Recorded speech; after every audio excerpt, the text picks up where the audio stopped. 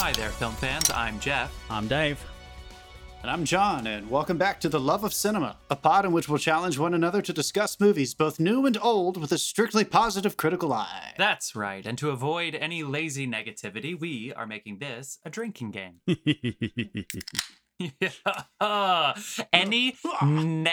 Any negative criticism about a film is allowed, of course, but it will be called out. You'll hear this sound. That means you have to drink. Well, I guess that means one of us has to drink, but you at home, play along. Pick your favorite host or your least favorite host and play along. If you pick Dave, you're going to drink a lot, and that's how it works. So pour yourself a Play glass, with Dave. go fuck yourself, Jeff, and join us and give us up for the films we love and perhaps the films that need some love this week. We'll see. Yeah, perhaps. What are we doing? The first thing we should say is that there is explicit content advisory there. Thanks, Dave. Fuck no. So anybody... we're going to be talking about films from 1995. He's done it again. That was the year picked out by our random year generator in our previous podcast, and we chose 3 films from 1995 to talk about. 3 films that all made a lot of money, so they have that going for them, and we'll talk about what they are after John gets through some shout-outs. Oh yeah, my shout-outs, as always. We want to thank our beer sponsor. The man is still alive. He's in Queens. You know Jesus. his name, Carlos Barroso. Give him a follow at Instagram, C Barroso Bar 2019. That's CBARROZOBAR 2019. And as always, the music you hear on this episode, every episode is provided by the artist Da7en. That's Da7en, DASEIN. You can find all this music and all the other music for free downloads at soundcloud.com/Da7en-artist. How about the last episode, you guys? That was really fun. That was Halloween, fun. we had 2 guests on for anyone who didn't we went join us live. for our That was live. fun. Totally That live was for the super first time fun. ever. Ryan and Marcus. If you missed it, 2 you can great catch it hosts. on our Facebook page, or it's also on YouTube. It's a live episode that was meant to be 90 minutes and somehow it turned out to be 2 hours and 40. We never expected it to be it was a 90 good minutes, time. to be honest with you. I never expected that. That was That was fun. really though. fun, though. That was That so was much fun. It was really Yeah. fun. Okay, so we're going to be talking about 3 films. We are going to be starting with Se7en. 1995, we're talking about Se7en. This is Morgan Freeman, Brad Pitt, directed by David Fincher. I guess it's no point in keeping it a secret that Kevin Spacey does appear in the film, although he wasn't originally part of the marketing process in 1995, so he gets a special double credit at the end. Kevin Spacey, we'll talk about that in a second. So we're going to open with Se7en. Oh, wait, and also shout out to Gwyneth Paltrow, who's awesome in this movie. And then we're going to be talking about Apollo 13. So if you guys have never heard of that movie, it's called Apollo 13. It stars... It is definitely one that comes up a lot. It's a diamond in the rough. It's definitely Yeah, your 6 degrees of separation go-to if you're doing Kevin Bacon. And you're like, how can I get Tom Hanks, Gary Sinise, or Ed Harris into this Kevin Bacon conversation? And then in our final film of the week that we're going to be talking about, we are going to be doing Batman Forever. Batman Forever. Batman Forever. This is the first Joel Schumacher and the third in the Tim Burton trilogy. Tim Burton decided not to direct the third of the series, so he executive produced, passed on to Joel Schumacher, who cast Val Kilmer to replace Michael Keaton. That is going to be our redemption film, or was it really that bad, at the end of our episode. But first, before we get into our 3 films from 1995... Hold on, wait. Really quickly.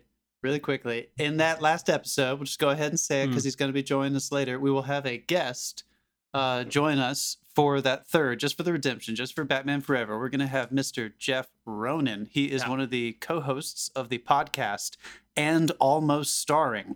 It's another film podcast where they list out all the actors who played every role. They talk about the movie itself, and then they have a little game where they try to decide who else would have been fun to play certain roles, to recast it, and who actually literally got the offers, who turned it down, all that fun trivia.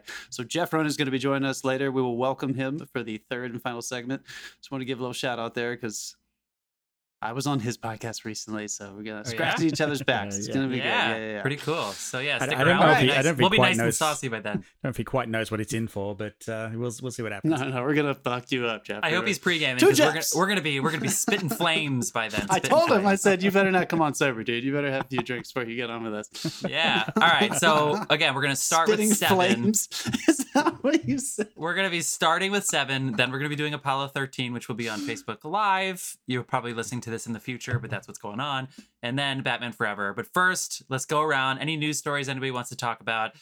We had an election here in the United States. Yeah, I this think week. there was an election. I think there was an election. Guys, I think the Yeah. biggest news out of this week, of course, was the fact that Tenet finally has a digital release date. Uh-huh. Tenet! What's the original release and how much is it going to cost? It's coming to Blu-ray and digital December 15th. I think you can pre-order from December 10th. $100 for one Who ticket writes- for Who 2 hours. pre-orders? of Who streaming. pre-orders Yeah. a digital? Like, I guess you just want to be What the notified. Yeah, fuck? is anybody that Okay. excited about Tenet at this point? It's I mean, I do want to see it, Me but too. I'm not going Yeah. to spend $30 or however the fucking much he's going to charge me to watch it by myself. Oh my gosh! All right, well, we hit our Tenet quota. Any other stories of the week that you guys I'm actually wanna a little talk about? miffed about something. Let's, I'm a little let's miffed pour about one out something for this Alex week. Trebek. Alex Trebek. I'm really. Oh, Dave. Sorry, we did this wrong. Sorry, I didn't hear you. Alex Trebek just passed away at the Cheers, age of 80. I Yes. believe. Alex Trebek. This just happened. Cheers to Alex. What is that thing that that Dave just said? Yeah. What are you miffed I'm a little about, bro? miffed. I recently discovered the Harry Potter series Yeah. is nowhere. Correct. Right I now it is have nowhere, yeah. I own 7 them all. paid streaming services, and I can't get Harry Potter on any of them. I know, dude. Uh, It's coming up on the holiday season, though, so they usually juice it out I know, but somewhere for what the Christmas fuck time. is going on with the streaming services? They're just like handballing know. it to each other, and then all of a sudden, it's not useful to us anymore. So you can't get it anywhere unless you own the thing. To be fair, Warner Brothers might be charging so much money for them. If that makes so, I don't know. It might be Warner's fault. I'm Well, I assuming mean, they're in charge of even distribution. HBO I Max, can't which remember. technically should have got Is it there a back, third- but there's like a rights dispute somewhere. I'm sure, like they haven't got the proper rights. Yeah. But like that should have been. That's bounced actually straight the worst back when to there's only HBO. one. There's like one on Showtime, one on HBO. It's almost the yeah, worst that's when the they're worst. sprayed out. That is fucking stupid. Especially, I've been thinking about this Harry Potter thing because how many people have been sitting home during this pandemic wanting to watch Harry Potter 500 times and nobody's been able to do it? It's so fucking annoying. I mean, until just before Halloween, it was on available. But now Right. like I didn't Peacock, see it anyway. Peacock's it was on Peacock, and now that they're open and they don't need it anymore, you can't get it anywhere. Well, So come on, Jesus. guys, like think of the people. Think just a little bit. I'm not asking much. Well, Biden won. yeah. Any so. other? Any other? Yeah. Well, Christmas time, I'm sure Harry Potter will come up. But I'm any sure. other news stories we want to talk about? Unless you just want to air out any other grievances that you have. And what is the no? I mean, the election happened. That's fucking awesome. That's all I thought about this Yeah, week. That I was watched. that was a big I know. thing. I'm John King's best friend. I was actually That's in big New York thing. City. It was election yesterday. week. We don't have election day anymore. We have election week. And Dave, talk about your I was, experience. I was in New York Yeah, City Dave, yesterday. I was yeah. actually when the news broke, I was standing in the observatory at One World. I'd never been there before. Must admit, this is not a paid endorsement or anything. I just went there the other day for the first time. The elevators are fucking awesome. It's worth the trip just for the elevator up and down. Because Wow. I'm not going to tell you what they've done, but oh my god, you'll enjoy it. But this thing itself is great. It's the friendliest staff, like the friendliest attraction staff I've come across in New York City. But anyway, I was standing at the top of One World when that broke, and it didn't really hit pretty anyone cool. at that point. Like it was kind of like, oh, okay. And then you got down to the street, Yeah. and there are people with cars honking. There are people dancing. There are people people would honk their cars, and the whole like half of the village erupted because someone honked their horn, and it was very like I wandered through Washington Square Park, and there was already a party going on. It was something I'd Yeah. never seen before in my life. Well, That footage was fucking crazy. I'm here in the middle of the mountains, and Casey and Sarah stopped by for a couple of days on their way down to Louisiana. So we were hanging out yesterday, and of course we felt like, oh, I kind of wish we were in one of these big cities. And then in the middle of fucking nowhere, in the distance, we could hear people hooting and hollering off their porches and other parts that of was, the mountain. That was New York. You could hear them in North Carolina. Yeah. Honestly, seriously, it kind of felt that way. oh my Jeff, gosh. where are you right now? Cape Cod, one more week, probably last week. Cape Cod. Did you hear anybody hooting around, dancing or anything? Provincetown, there was. Provincetown's the tip. Oh yeah, Of the island. Provincetown was definitely bumping, but nothing around us. We had just gotten home when it happened, which is fine. We got to turn the TV on, which is cool, but just people walking around. It's kind of it's out of season here. So outside of Provincetown, there was not. I went on all the socials and I was like, is there anywhere to go? But I'm hoping everybody now isolates because obviously there was some, Anyway, yeah, everybody be safe. It looked fun. I mean, everyone I saw had a mask on, so that's a start. Cool. That's good. Cool. So yeah, that happened. Oscars. I didn't watch any other movies, and then the Oscars. Yeah, last thing. Oh yeah, Dave, tell us. Well, I was curious about this, so I looked up because I was wondering, like, nothing's come out basically in the cinemas except for Tenet since like May, March, somewhere there, and I was wondering what the Oscars nominations would look like this year because we made a joke early on about like Invisible Man. And the fact that she might be nominated for a Best Actress Oscar. How we won for her. Yeah. You're welcome, but, Elizabeth. Like, literally almost nothing has come out since. So I'm just wondering, what do you think the Oscars are going to look like this year? Are they going to do it? Are they going to... How the fuck are they going to do it? I mean, That's what I was asking. They'll do it remotely for a start. Episode, And I mentioned this. I was talking to these two. I was like, how the fuck But how do they even determine what's nominated? Nobody has seen anything. What are they just going to cold call or cold mail or send out a random list of movies that all the Academy members have never heard of before and tell them to watch all these movies and vote in the next week? That's absurd. Well, and of course, ever since there was, Cannes it's Film not like we do it for a first. podcast.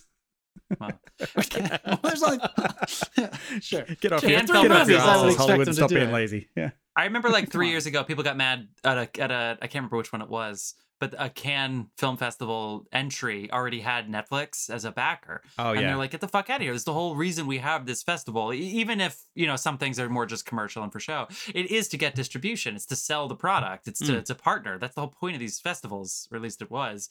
And with the Academy now, if they do the Oscars, I mean, how does Netflix fucking Prime? Like, how does Sacha Baron Cohen not all of a sudden have consideration because it came out on Prime, people saw it? Defy Bloods would be great if it was nominated. That should be nominated for things, for sure. That was thrown about in the article I read.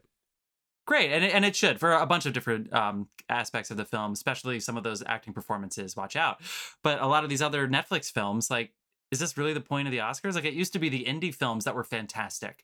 Like the Kiss of the Spider-Woman that we talked about, that the actors took scale because they just wanted the movie to be done. And if without the Oscars, we would never be talking about it because it gave them a boost. And now if it's just movies that Netflix paid $100 million for that everybody got to see, yeah, that would be a bummer. So, and they should say something by now. But if they cave and if they do the Oscars and it just is streaming movies that people can access, so it's either going to be movies that people haven't seen, which is just going to turn them off, possibly like lose people for a generation, to the Oscars, or it's going to highlight the very thing that makes the Oscars less relevant. So tough spot for the Oscars. I don't know. I don't know how accurate it was, but the article I read said that the possible rule change could be that if you were scheduled for a cinema run, but had to be cancelled due to COVID, and you went to a streaming service, you still qualified for Best Picture and the other categories. I could see them doing that. So tell me, guys, because this will be my movie of the year, if this is true. Is Portrait of Lady on Fire in contention for this Oscars? Ooh, or was it just ignored completely last year? It was ignored last year. It was ignored last year. They didn't even submit it. They submitted. You only get one submission per country, and they submit a different film. Yeah, they spent a new Les Miserables. Yeah. So Portrait was like the number 2. So yeah, it's sorry, no. Yeah. It's crazy. All right. Well, it's going to be weird Oscars no matter what, but hopefully we'll get to see some of them, whatever it is. All right, people. Well, a lot of news to talk about, but we got to move on with the pod, of course. So we're going to be talking about 7. 95! We're going to be talking, yeah. Oh, yeah, 1995. So 1990 in film, I actually saw 2 different competing answers with which film was number 1. And on the number I'm looking at the box office, they're within $3 million. So it's your favorite Die Hard movie, right? I'm looking at Die Hard. Yes, Die Hard with a Vengeance. That is the Jeremy Irons one that was always on TV in the 90s. So Die Hard with a Vengeance, number 4 with Samuel Jackson, $366 million worldwide, and then Toy Story is number 2 with $363 million worldwide. Crazy. So they're very close. We've talked a lot about Toy Story on our podcast. It is a great film, and I think 1's the best. Apollo 13, which we'll be talking about shortly, will be number 3 at $355 million worldwide gross. GoldenEye, get some Pierce Brosnan in there at number 4, too. So all these movies very close to each better video other. game than a movie, I think. Video game is, well, oh my God, all-timer. That video game is so good. Pocahontas at number 5. Great Disney. Well, I don't know how well it aged, but it was fun, and some of the songs are great. You got Batman Forever, another one we're talking about. Then Seven right after that. So all 3 of our films on the list. Casper the Friendly Ghost and fucking Waterworld. And that is a movie that went right to obscurity. Yeah. And then Jumanji. That is the original Jumanji, of course. At number 10. All these movies are pretty close in how much money they made. Moving over to the Academy Awards, just because it's a tentpole for what's going on. Apparently, Braveheart was the movie of the year. So Braveheart won Best Director and Best Picture. We can And talk most about quoted. Mel Gibson or not. And most quoted, yes. And a movie that John has seen many, many, many, many times. Other films that came out this year, you got Babe. You got The Postman. You've got Sense and Sensibility. Nice film there. That's a great one. Best Actor, Nicolas Cage. I would love to hear from anybody out there that did not know that Nicolas Cage has an Oscar. Or you could go ahead and play the game where you go on Netflix, type in Nicolas Cage, and see how many goddamn movies you've never heard of star him and are available on Netflix. Richard Dreyfuss, Mr. Holland's Opus in there. You get Anthony Hopkins playing Richard Nixon. Dead Man Walking, directed by Tim Robbins, starring Sean Penn. And Oscar winner Susan Sarandon, who won for her role. You have Casino, came out this year. Little Scorsese action going on there. You get Bridges of Madison County. Meryl Streep, Clint Eastwood. You get Mighty Aphrodite, gets Woody Allen another actress's award for an Oscar. He has so many actresses who have won Oscars, and he is such a polarizing figure. It's such a weird thing, but it's just the truth.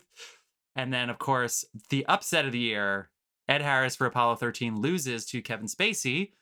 Not for Seven, but for The Usual Suspects. Pocahontas, this is big because Alan Menken won his 7th and his 8th Oscars in less than 10 years. He has 8 Oscars in less than 10 years. If you don't know how Alan Menken is, Little Mermaid, Beauty and the Beast, Aladdin, and then Pocahontas, with a couple other spatterings, including Enchanted and other things. He makes money. He also wrote Newsies. Anyway, any other movies that you guys want to talk about that I missed out on? Maybe I don't know. Babe, When but you I have to forget get the first modular shelves for your Oscars, maybe it's time to give someone else a fucking go. Yeah, come on, Alan. Heat came out this year, which is a fun fun crime one. De Niro and Pacino together at last. We've been waiting for that for a long time. Nice. Yeah, and there's a Crimson French movie Tide? called La Haine, which is fucking amazing. It's an incredible movie. Before Sunrise, Linklater. First of the Before trilogy. That's pretty cool. And that's it. The Net also came out this year, and don't see that movie. Deal. Sure. Well, guys, what do you say? We get into it. What do you think? Let's do it. Let's do All right, it. let's talk about Seven. Now, Seven, for anybody watching, this is David Fincher. Is it his second feature-length film? Can you guys confirm that for me? I think it's number 2 for him. Yeah, David because what was Fincher- his first? Do you know what his first was? It was a failure. It was from 1993. third Alien movie. Yes, I Alien believe. 3. That's it, of course. There is no third Alien yeah. movie. Okay. Yeah, exactly. Fincher directed a lot of music videos. So many music throughout the videos. 80s. Yeah. A lot of we're talking Madonna, we're talking Iggy Pop, like huge names. He had directed a lot of people. Now we know David Fincher for a million different reasons. But so anyway, it all starts with Seven for him, where his popularity really comes to rise. It's about 2 detectives, a rookie and a veteran, hunt a serial killer who uses the 7 deadly sins as his motive. Those 2 detectives are Morgan Freeman as the veteran, who is retiring in, I believe, 7 days from the beginning of the film. He's supposed to be retiring because they keep saying he has 6 days left. So I want to say he's retiring in 7 days. That's Morgan Freeman. And then you have Brad Pitt, who is the rookie, who has just moved into town with his pregnant wife, Gwyneth Paltrow, although he does not know that she is pregnant. I will say that, so the description actually kind of says it all, right? They're trying to figure out who the serial killer is. So it is a crime story. And the 2 of them are trying to find Kevin Spacey. And he is using the 7 deadly sins. He's going one at a time. So you've got gluttony, you've got pride, you've got lust, you've got greed, and he's killing. Kevin Spacey is killing somebody that exemplifies these sins in the most disgusting fashion. The crimes are gruesome. It's a very dark, movie. I will say, and I imagine you guys can agree with me on this, so I'll definitely take a back seat on this movie, is it's hard to talk about this movie without talking about the filmmaking and the style and the way it's done. This is Oh, not yeah. just so that's why I don't feel bad saying it's Kevin Spacey, because there's so much more than just trying to figure out who it is.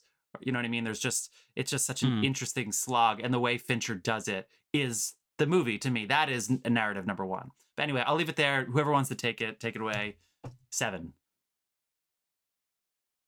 I love this movie. Everybody, I assume all of us saw it when it came out, and probably have seen this multiple times since it came out. I was It's just one of I was those, a right? It's small like- child when it came out, so I did not see this movie in theater when it came out. But Probably for the best, although that might explain a lot. I I definitely saw saw it when it Pocahontas came in out. theaters. That's how young I was. Anyway, keep going. But you're right, man. I feel like this is the almost miraculously, like I've listened to him talk about his experience, David Fincher's experience making the third Alien, and because he's very punk. He comes from that that mindset. Him and his buddies that moved into LA and were trying to get things started. They eventually were just like, fuck it, and they literally just started their own production company and started making commercials, and then they started making music videos. So they kind of made their own way in this weird effort to try to get to a place where he could eventually make movies. Strikes out with Alien 3, although clearly somebody thought he had enough talent to let him keep making the music videos, which is awesome. I mean, a lot of that stuff is really iconic. And then he comes out with this, and he just lays down the gauntlet for, he is his generation's murder mystery director. He is our guy. He does our best murder mystery stuff. Every time he releases one, it's talked about and it's successful. And he's also managed to stay kind of invisible in terms of, I don't think David Fincher is a household name. I think a lot of people in the industry, everyone, we all know who he is, but I don't think you could say his name anywhere and everyone knows who he is like a Scorsese, even though I would say for his generation, he is as successful critically and monetarily as, I don't know, Paul Thomas Anderson, or maybe not Quentin. Maybe Quentin's a little bit more, but more than Paul. Maybe he's probably second though, behind Quentin Tarantino. He's probably like the next one, and they're all in that same age group. Yeah, he makes he's like Nolan, Soderbergh, like he's in that film. Oh, yeah, sure. early, going off immediately. Wait, just to say one thing about your point about the way he comes from the punk world, I wrote down that this looks like a Korn or Slipknot music video at the beginning. You can tell. You can tell how much he loves that shit, and he is all about. I don't know if anyone has ever heard of that book, Rebels on the Backlot, but it's a really cool book about the '90s indie film gang and how they were kind of coming up and making their way. And he loved to push it, obviously. This Fight Club, following it up with the game, and then Fight Club, which is unfucking believable. But this is in spite of those things I just said, you watch 7 and you realize this basically is his first like real stab at something. Because Alien, it's a sequel. It's not his first take on his own. And I feel like this is an incredibly mature first film. It's not a gritty first indie. You can tell that he is obsessed technically with line and composition. He's obsessed with it. Dave, do you agree with me? Like his lighting and his composition are fucking like perfect. The whole design of this world. It's dirty, it's gritty, it's not neat, and it just contributes to the cinematography perfectly.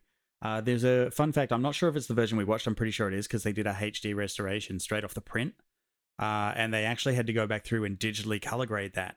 So they were able to pull some of the contrast in and like just give it a little bit more shadow and a little bit more intensity in certain scenes, and you can really notice it. So the print that we're watching today is different to what we saw in cinemas. Wow, it is. The contrast is huge. This is a very dark he went back movie. in and he supervised that whole process. He was like there from top to tail of getting the HD restoration done. So I really believe it. I mean, yeah. Even when you watch scenes like the first time the two detectives are in the chief's office and they're still not quite on the same side. And Morgan Freeman's basically saying, don't give him the case. He's too young. He's not ready for this case. And don't give me the case. I'm about to retire. This is going to go on and on and on.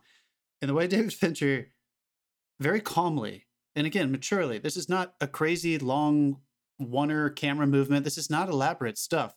The way he gently walks in from his masters, cutting the room into 3 parts so that the 2 older men are consistently on the same side and that Brad Pitt is isolated, and then bringing them in through just pretty standard coverage techniques, but the way he edits it all together. This film got nominated for editing, so that's technically his first editing. And he has had multiple films win for editing.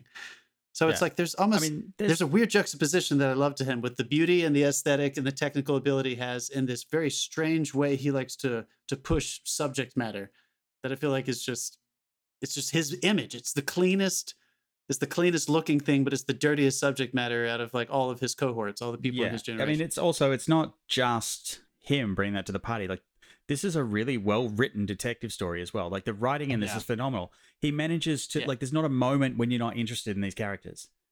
Like, it's what makes the ending so much more powerful. They sneakily sneak in this depth to these characters to make them 3-dimensional, so you actually care about them and stuff like that. So it's like there's just these little bits of exposition through dialogue, which is not that easy to do.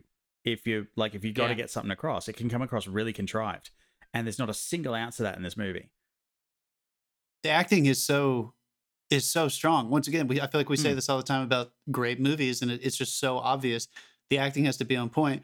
The director has to let them take their time. You never felt like anyone was delivering lines in this. Like, everyone was so grounded, so that and when you get to a device in the script, like, how do we strengthen the relationship between Brad Pitt and his wife, Gwyneth Paltrow? It doesn't feel like a device. Yeah. How do we strengthen the relationship between Gwyneth Paltrow and Morgan Freeman, his partner that he's having friction with? It never feels like a device because the work is so grounded. Yeah, I've referenced this a few times, and it's like the thing that, especially when you put like 3-4 powerhouse actors in a piece, and you can see them bouncing off each other, but also you can actually see this character's inner monologue in Brad Pitt's face. Like, his thought process runs across his face. Like, there's times when it's something said that he doesn't like, and you see him not like it. And it's communicated perfectly in the absolute silence in the 2 seconds before he speaks. Yeah, and I love that they... Go ahead. Go. I was just gonna say the pacing is incredible. We were talking about the editing, but there's more to pacing than just the way that it's cut together. Just the way that the lines move, fast, loud, slow, like that kind of texture is just really, really complex. And you mix that with the visual imagery where it's very... Dave, you'd be better at this than me. It's raining for the majority of the movie, which is a pretty famous element of this movie. And they mention it a couple times. They don't mention, oh, this is a city that always rains. They don't actually mention the name of the city, right? So it's like this strange, but then everything is inside because of that for the most part. And it's always the same lighting palette, whether it's Morgan Freeman's house or Brad Pitt's house or all the places that they go. It looks yucky. Like, it looks nasty. Yeah. And then with adding in the oral texture on top of that, but there is beauty in the oral in that element too, especially there's a lot of Bach and there's some funk and stuff. So I said it's a Slipknot movie, but it's not the Girl with the Dragon Tattoo where he infused like rock, like hard rock. It has a softness to it, even though it looks morbid. And to add to all the graphic nature of the film, the most graphic scenes, which there are some very, very graphic images, are the ones where it's the people. So there's the one guy that clearly has gone through trauma because he's basically forced to be a part of a murderous act. Yeah, I want to talk about that scene in a minute. Yeah, and so that him, and then I was also thinking about the lady that has to look at her husband's crime scene because for greed, she has to see the scene because they say, like, look, is anything about the office different? Because this guy has been leaving us clues, so this could be helpful. And it turns out that one of the pictures is upside down. Those are the most quote unquote graphic scenes for me, even more so than the other ones because of the way that it's cut and edited together, where the gross stuff is kind of moved very quickly. So it's not trying to yuck me. And I think that's brilliant. I think it's brilliant. I think the mark of a good director in this case, in what his style is, in particular with the lust kill that you were talking about, where the guy has a device put on him and he's made to participate in device, man. The killing. Holy shit. The reason that scene is so horrific is because of what they don't show you. Because you come in and you literally see the prostitute's legs. And you see her upper torso, and you're like, okay, she's dead. Something's been done to her. And there's this guy screaming, get this off me, get it off me, get it off me. And then you don't know what's happened. And it cuts to the interrogation room, and they throw down a photo of him wearing the device, and they show what it actually is. And Yeah. at that moment, you're like, holy fuck, and your mind fills in the blanks. Exactly. So that yeah, scene, yeah. so the creation of that scene by not showing you becomes personal to the watcher because Yeah. you've Because created it's the trying to missing be- pieces. and it's not something you can look away to. You can't just like, oh, I don't want to look at this and close your eyes, because now it's like it's It's a in part your of you head, because yeah. it's your imagination. Exactly. Yeah. It's fucking brilliant. That's This good, movie's dude. incredible. Yeah, it really is. That yeah, I was trying to be careful when I was saying that earlier. His subject matter, not the way he executes. I don't feel like anything he does is gratuitous. Nothing is based on gore. Oh, He's no. good at getting you inside the mind of people who are trying to think like serial killers. Sometimes he gets you close to the serial killers too, but this one, Zodiac, Mindhunter, even he loves psychopaths. I love Mindhunter. Fuck you, Mark Zuckerberg. Like he gets I social love network Mindhunter. too. He's good at doing that. And Jeff, I love how you pointed that out because it just got me thinking about aesthetically with visual tone and sound as well. He loves creating contradictions. Like you mentioned Dragon Tattoo. Why isn't it important that he shoves rock music down your throat? Because it's set in a beautiful Right. billionaire's estate, right? Why is Social Network not like, doesn't sound like music of the time in 2008? Because Trent Reznor's haunting score had to contradict the fact that this beautiful positive thing that's bringing everybody together is actually ruining lives while Yeah, it's being created. It's not your grandma's. It's not your grandma's college story. Was the pitch for that score? Mm-hmm. Yeah, so he's brilliant at. I can't remember who wrote the music for this one. I feel like I knew the person who wrote the music for this I'll one. look it up. But Keep going. it's just telling that he's, again, it's that maturity thing. Like it's I think a lesser, maybe more rambunctious director that only had that punk influence that he's so proud of. Oh, it's Howard Shore. Holy shit. It's Howard Shore. That's what I thought. Would be a lot more Lord of the Rings. abrasive with all their stuff, but he lets you come to it, which is the Yeah. beauty of this whole thing, is that you become, God damn it, what's Morgan Freeman's character's name? It's such a good name. Somerset. Somerset, right? Like you might not ever feel like you're Brad Pitt, which is fine, but you start to think about murder and serial killing the way Somerset does, which for me is as uncomfortable as what they learn about what Kevin Spacey does. The Somerset is trapped in this world with that fucking metronome trying to help him sleep. He's trapped in this city that you never see. You never see the city. And all he You wants You is out. It's raining all the time. It's and all he wants is out, and he can't get out because it's too late. He is stuck there. Mm-hmm. And I feel like it's a beautiful scene, but it's kind of perfect for what I'm talking about. When he goes to the library and they put on the Bach, Yeah. and he's walking around, he's doing his research. I remember when I was a kid and I saw this, I remember thinking like, oh, it's a beautiful, like cinematic moment. Like this is so rich. The library is so beautiful visually and the sound is so nice. And now that I'm an adult, whenever I watch this movie, that creeps me out maybe more than any other scene in this movie, because that is what that man's day-to-day is. He goes at the end of the day, he goes to the library and looks up shit about somebody who's murdering someone the next day. Mm-hmm. He's trying to get in their with head Bach and in the figure out what they're going to background. do next with this beautiful thing in the background. I don't know. I just Actually, really, I really love that. incredible. I actually love to that point, specifically about Morgan Freeman. The buddy cop trope is going on forever. Mindhunter has its own buddy cop tropes. There's something about this where Brad Pitt is convinced it's a psychopath, as I'm sure most of the audience is. Like, this is a freak. He's a nut job. I think they made a reference that he's probably wearing his grandma's underwear or whatever, which I kind of feel like is aware that Silence of the Lambs has already happened. You know what I mean? So it's like, that's who you expect a killer to be. And Morgan Freeman is so calm. And he's like, this person has more purpose. This person has more, like, yeah, they're a freak, but like there is a rational way of thinking. It's just not normal. It's not a regular way of thinking, but it is traceable. It is, you can go from point A to B to C of Kevin Spacey's character's arc, and you can figure that out. And Morgan Freeman is curious about that, not in an enlightened way, but in a, we need to figure this out so that we can stop it, but it does exist kind of way. And I think that is really interesting for us. And Fincher is better than that. Look at Fight Club, right? It's the same person, but they're two different characters. The Social Network between Zuckerberg and then and Se7en. You're talking House of Cards. If you just want to talk about Kevin Spacey and Robin Wright Penn, maybe, like, he's really, really good at that dichotomy of the two main characters. Yeah, Jake Gyllenhaal and the other two in Zodiac, Yeah. Mark Ruffalo and RDJ. Like it's, and let's go there with Spacey. So like you wait till 2/3 of the movie before you finally ever see him, and then it's the last quarter of the That's movie when he not finally entirely reveals true. himself. I mean, Well, you see him before, right? You don't know it's him. Yeah, You don't but know like until it's they hide his character in tons of scenes before, like at least 2 that I know of. Like he's the photographer in the stairwell. Right. And that's then, a noir thing, right? That's a noir thing. The but person who did he's it's always been also around. in the leather store when they're the answering shot where they're showing the window. He's outside the window. As he mentions the guy had a limp, he walks off with a limp. It's like there's just all these little inserts. I don't know there's probably more, but also that's the mark of someone who's not only good at their job but enjoying their job, because they just leave these little things for you to find on the second watch or the third watch, because they're like, that is really good. Yeah, I'm not going to tell you this. You're going to find it and you're going to feel great because you found it. I like that in a film. And at the end, I mean, of course, yeah, I want the nuggets, and it's good for a rewatch, but it's also even just learning about that. You don't have to go rewatch it. That's going to creep you out just knowing that, right? Yeah. Yeah. But it works. It works when you finally have seen everything that this horrible man has done.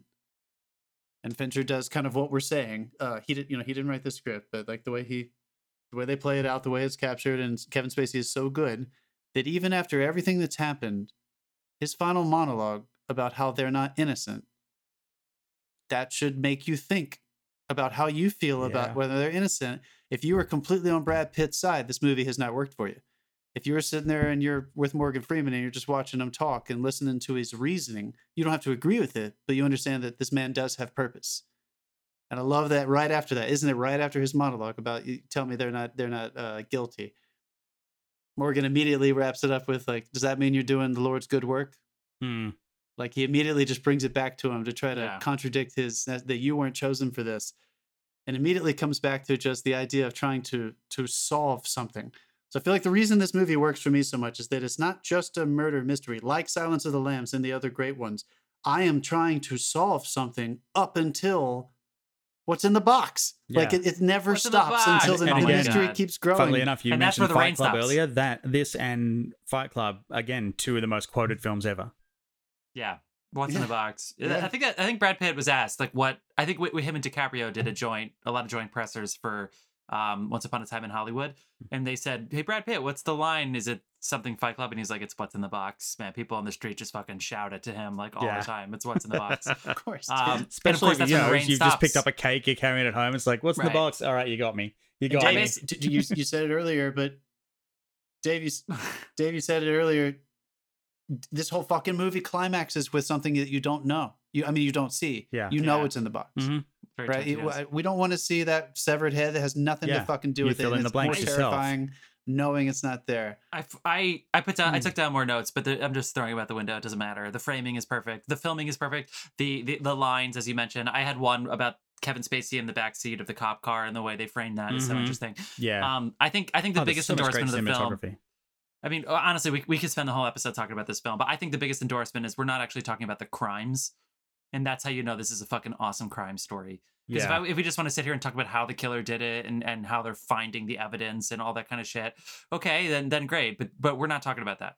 And I think that's a huge endorsement of the film. Because again, there are the 7 deadly sins. What does that mean? Exactly. I could tell you, but it's a waste of our goddamn time. That's not what the movie's about. And also, they made it at least halfway through. They made it at least halfway through the film. During this rewatch.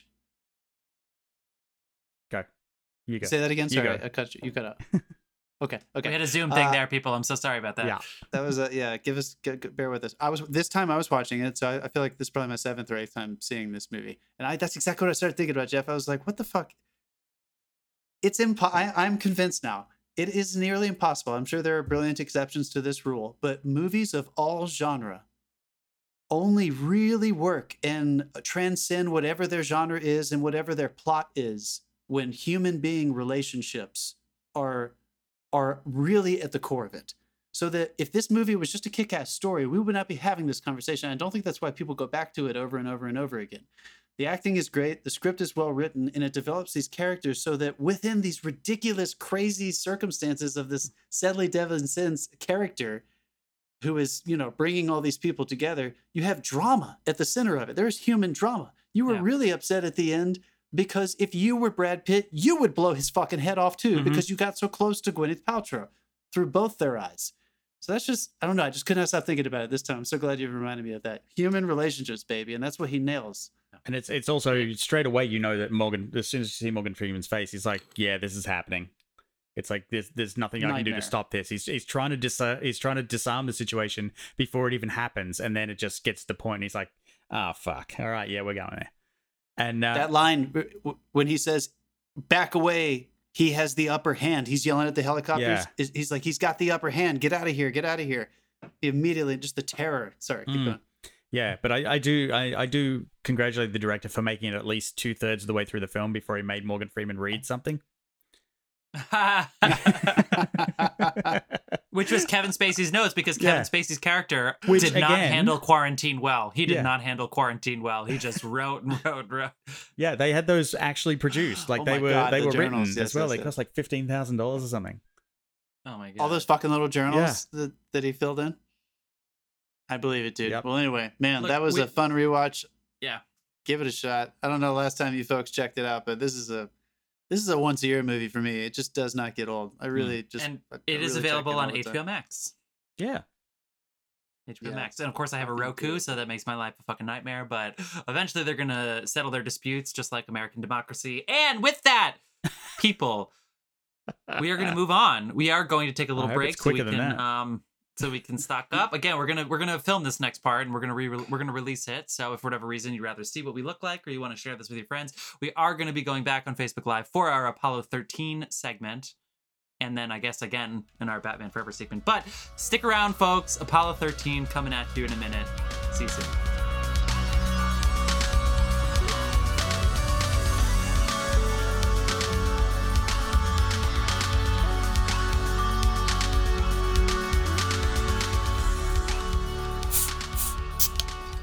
And we're back. We're back. All right.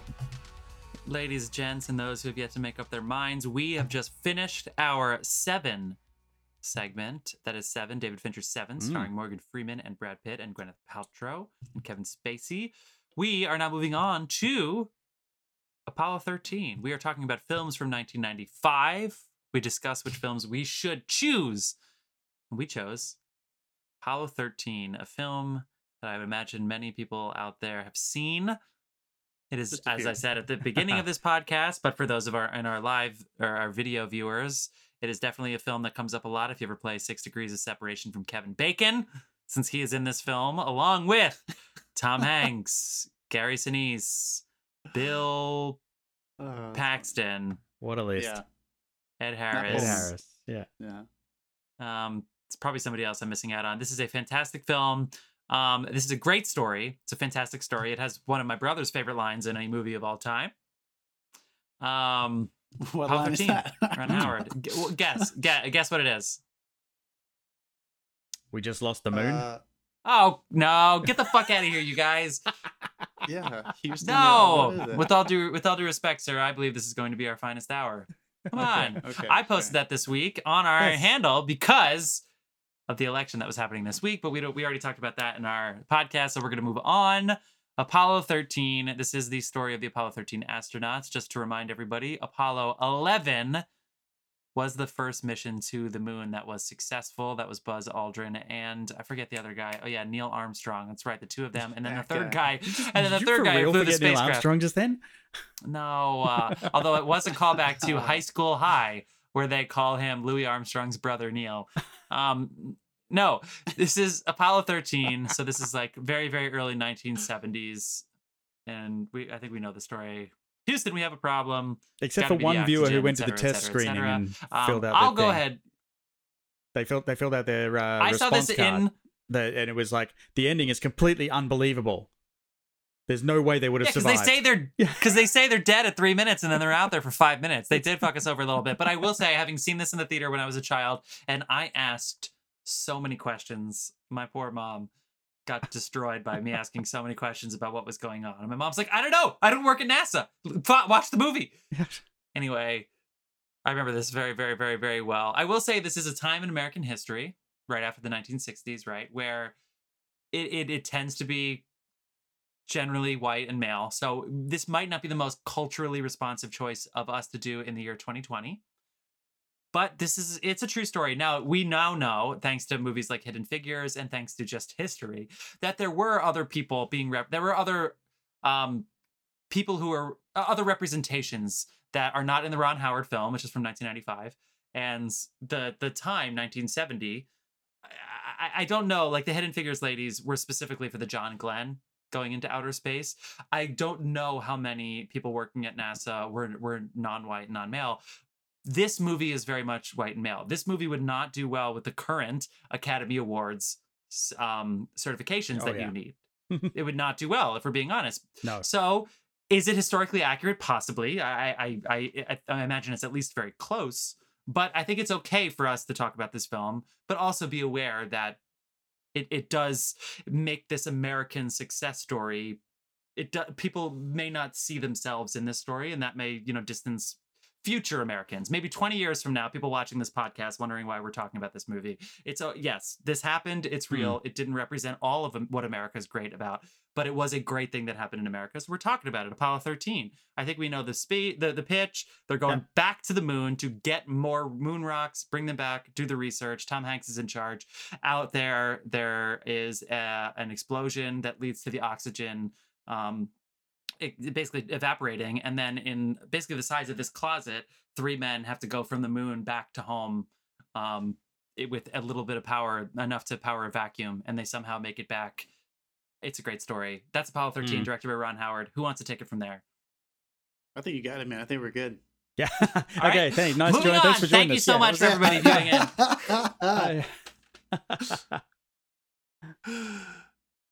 What do you think, Dave? I feel like you're about to say something. Oh, no. I was just, we've got comments popping up.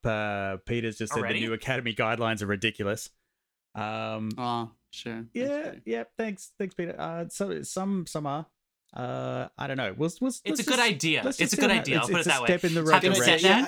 Having said that, part of these guidelines are because Green Book won Best Picture and pissed people off. Green Book passes all these guidelines. So it's like it's a very strange thing. Schindler's List would not. What do we do with that? I don't know. But at least the Academy's trying. I just don't know if they needed to make a law. Well, it's important to bring it up. It's important to bring it up culturally. So Jeff bringing this up and us having this conversation right now is reflective of what was happening in the 60s at this point. There's that wonderful, spoken word thing, Wadi on the Moon. There was that big. It was a popular part of the protest that was happening at that point with the Vietnam War, pulling out of the Vietnam War and the Apollo missions, is that all these conversations about civil rights have been happening. And we had this space race going on, which mostly featured white people in the civil service and NASA.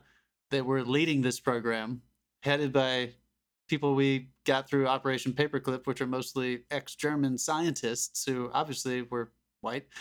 So, I mean, it's not, I don't feel bad about it. It is what it is. That's what it looked like at the time. They made a movie about it, and it's actually very accurate. So I'm going to segue using that. Ron Howard talks about this movie a lot, stylistically. That's a good segue. Because thank you. Him and Tom Hanks talked quite a bit ahead of time about why they wanted to make this movie. And anyone who knows Tom Hanks knows that man fucking loves the generation that came before. World War II and the moon. He's like, fuck yeah. He fucking loves it, dude. His childhood rocked his fucking world. So anyway, they talked a lot about how they wanted to shoot this movie. Obviously, NASA has a lot of wonderful stock footage. They have cameras everywhere, and they took so much footage in their mission control offices, in the buildings, in the laboratories, on the space, all the space flight, the tests, simulations, and the actual launches themselves. So there are cameras fucking everywhere. They're geniuses, and they're like, someday Ron Howard is going to want to make a movie of this. He's going to need reference material. Know, right? Yeah. Somebody's going to make it. So as they're doing this, and he's sitting there researching, and he's watching this stuff, he came to this realization that whenever he would come upon an issue, because Ron Howard is a planner, like a lot of other directors, he will make adjustments as he needs, but he likes to plan ahead. He likes to have a shot list and storyboard. He likes to know what they're going to be doing on the day.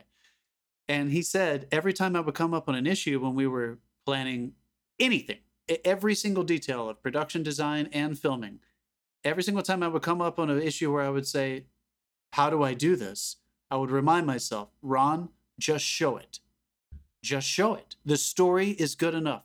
Almost, it doesn't feel like, handheld, gritty video camera documentary style, but you can tell he's not doing anything that he doesn't need to do. That's just how gripping the space race fucking is.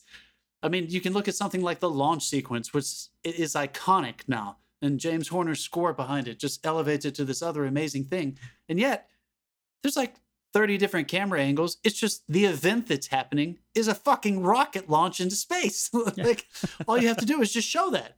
Just show the men inside, show the people watching, show them crying, show the rocket lift off. Don't do anything you don't need to do. The story is incredible enough.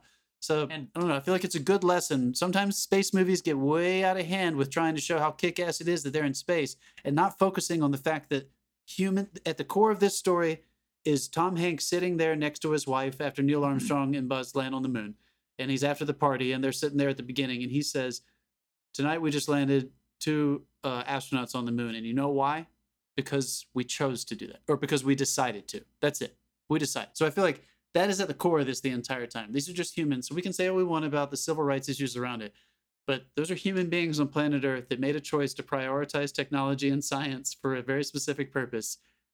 And it led to a great story in 1995. That's and hopefully we continue to include other people, other representations in the future. Challenger did not make that easy. Now, of course, that was too late anyway because that was in the 80s. But that was it. It was done. So it's fucking sucks. I want to call out our friends in the chat right now. We got Chris Hazard in the fucking chat. Chris Hazard, man, how are you? It's so Chris good to Hazard. see you. What's It's up, so dude? good to see you.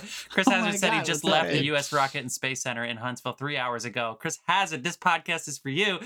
Fuck. And of course, yes, we have dude. Peter McLean. Anybody who wants any real estate services in New York. I hear the market is a buyers and renters market right now. Let me get it right. What is it? Real estate daddy? What does he call himself? Real I'm looking estate you up, daddy. Peter. We'll I'm going to show shout you out. Anyway, we got to stay on track. Dave hasn't talked yet. I'm happy to get into Apollo 13. I Go mean, ahead. I just want to say the moon landing is still a damn fine source of inspiration. If you I want to be know. inspired, like, yeah, and they kick off the movie with that. He straight away he's like, I want to go back there, Yeah. and it's like, yeah, fucking so do I. Like, it's awesome, and it, like, also just while we're on the moon landing thing, a couple of quick things about the times. If you want to hear one of the great untold stories, or almost untold stories of that particular moment when they were broadcasting, have a look at the Australian film The Dish. They comedy it up a little bit, but they're actually the guys who ran the satellite dish Yes. in Yes. Australia in the middle of a sheep station that handled the broadcast. Yeah. And I knew that detail. That's fucking also, awesome. I did take the liberty of looking up the Apollo 11 computer, the computers they had on board. It had a processor that ran at 0.043 megahertz. What? Right. Yes. The Make this point, iPhone dude. Make this runs point, at dude. 2,490 megahertz, and that's probably not even the new one. Like they So they're they basically went whenever- they went to space with the equivalent of like my TV remote control.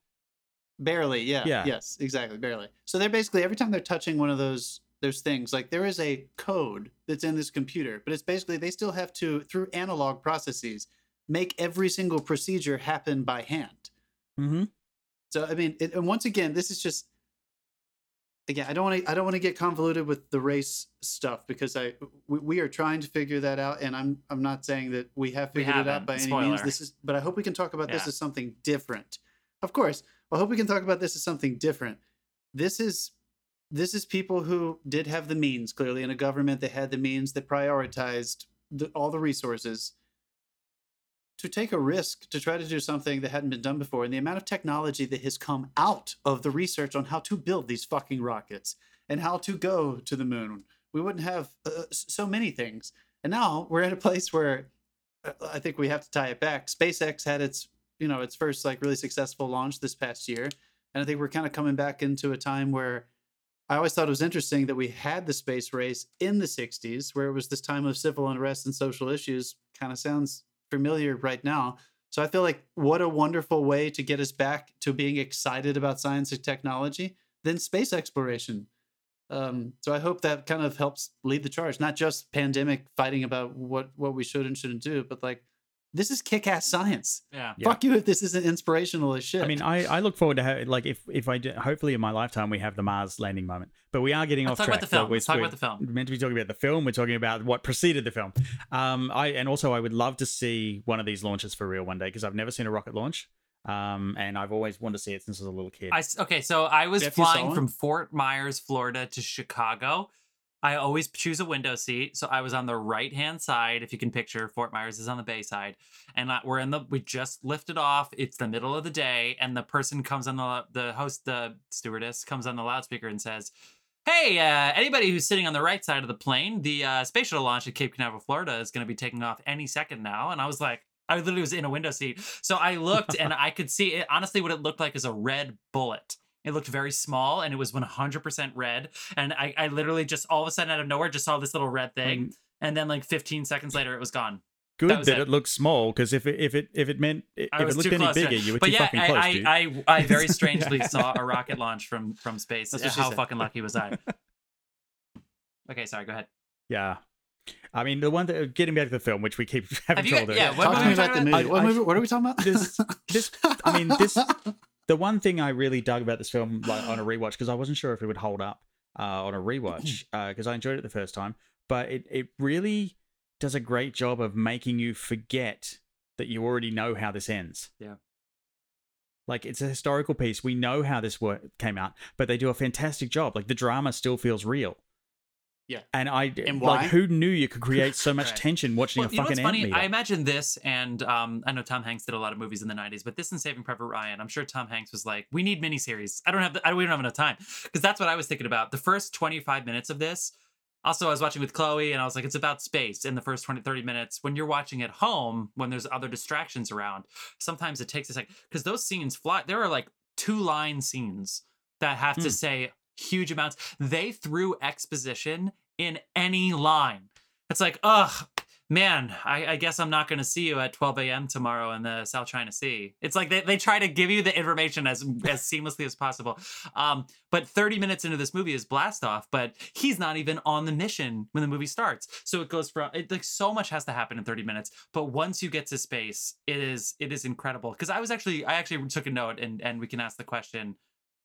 Sorry, I just look at my note and it said I could eat the ass out of a dead rhinoceros. I don't remember that line when I was younger, but somebody was like, Bill Paxton is like, I could eat the ass out of a dead rhinoceros. And I was like, I don't remember that.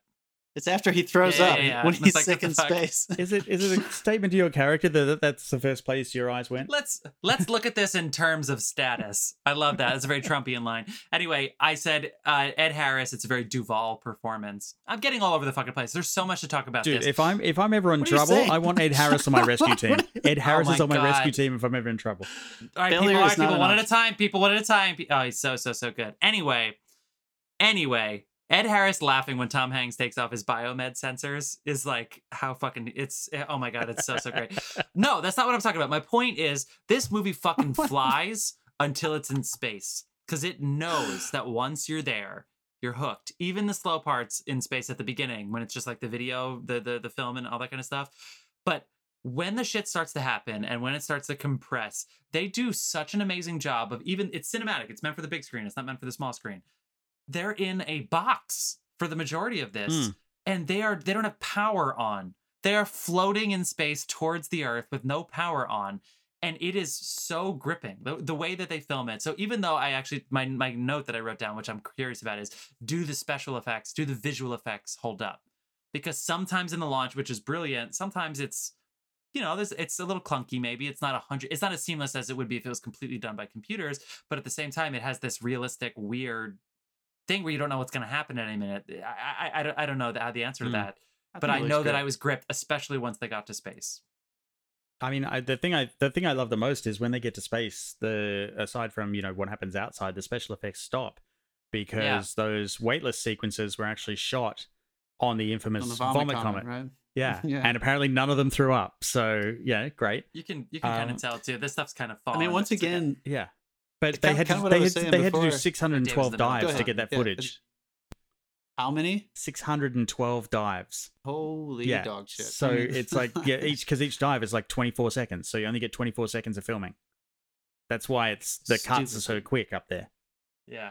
Just cheat that shit. Yeah. I mean, whatever. They did it. They went for it.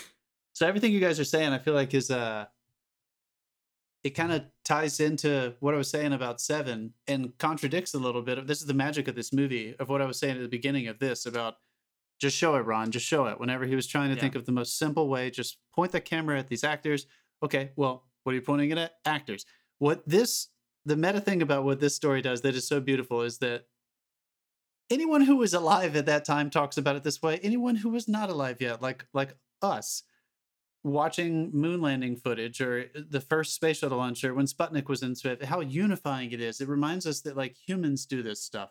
This movie takes you behind the scenes and shows you the human drama. At the end of the day, this came down to 3 people who put their life on the line. Yeah, there were millions and millions of dollars put behind it, and there were committees that made all these decisions. But when it really came down to it, there were 3 humans that were up there.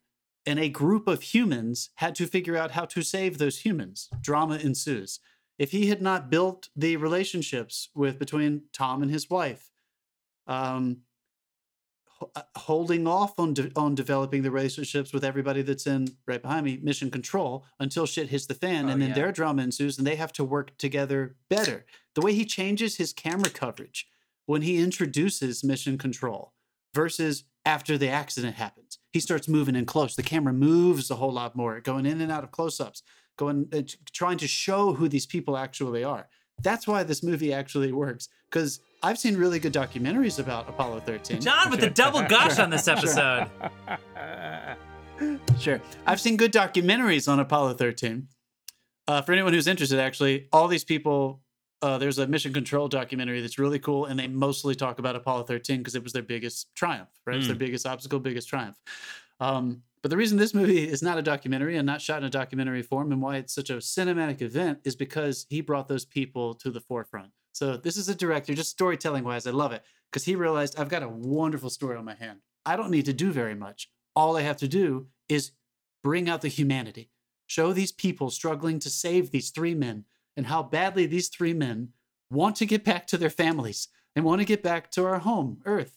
So it's just really simple, and it's so effective. This is how rewatchable is this movie? Yeah, I found it extremely rewatchable. I also love that they don't just focus on the guys up there. It's the genius of Mission Control, where all these guys get thrown into a room, they're fighting, and suddenly someone goes, "All right, you have this stuff, and you've got to make this."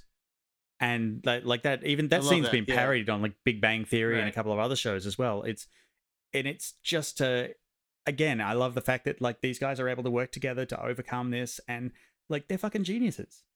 It's such a without another thing you were talking about without the when Tom Hanks is like, guys, I'm getting a little swirly up here. I need you to check my math. And like a line of 10 of them just whip out their pad and paper and their doing their head. Abacus. Let's go. And they're like, I'm doing it by head, right? Like they did this in the 60s. They were what the fuck? And also, they didn't need an then? order. They didn't need Ed Harris to say, do this. They just fucking got their pad out and they did it and they gave the thumbs up. But Ed Harris led by example. That was like, this is true. Like me growing up and stuff, this is true leadership. Watching Ed Harris, he gets entered late in the film. It's a great. I mean, it's like almost laughable now if you've seen the movie 10 times. The way they're like, "Oh, Gene's gonna like that. Oh, this is for Gene. This is Gene." And of course, it's Ed Harris.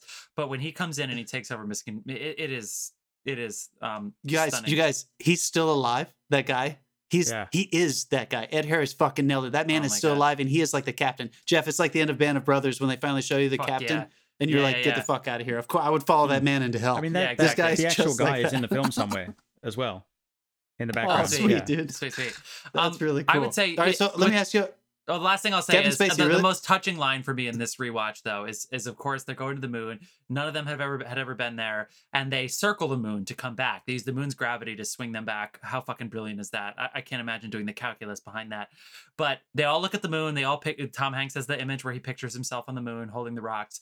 But then you see when they find the landing spot, Kevin Bacon and Bill Paxton go, "That's where we were going to land," and they're staring at it. And Tom Hanks is trying to move on. And he goes, "Guys, I just want to go home." And here he is. His whole life's mission was to get to the moon. And he gets homesick right when he's at the moon. And I think that's really cool. Anybody who's ever gone anywhere, "Oh, I just want to go to college." And you go to college, you go, "I miss home." "Oh, I've always wanted to go to Europe." And you go to Europe and you're like, "I can't wait to get home." Yeah, dude. It's like, it's my wife. I want to go. Yeah. Anyway, sorry. What were you saying, John? It's just so touching. I just wanted to ask y'all now that because we mentioned it the last time. Do you think Ed Harris should have won over Kevin Spacey in Usual Suspects? Do you think this was a better role? I understand why Kevin Spacey won. I feel like did Kevin Spacey win because iconic. Of the twist and the fact that he won for a usual yeah, but like the twist in Unusual Suspects, yes. And his impediment, his physical Yeah, I don't know. I mean, I'm sure it was a close call. Because Yeah. It was a hotly. like it I probably, said, it probably took I about want Ed 5 Harris on days my or team so after for this it to movie. finally count all the votes until we finally decided.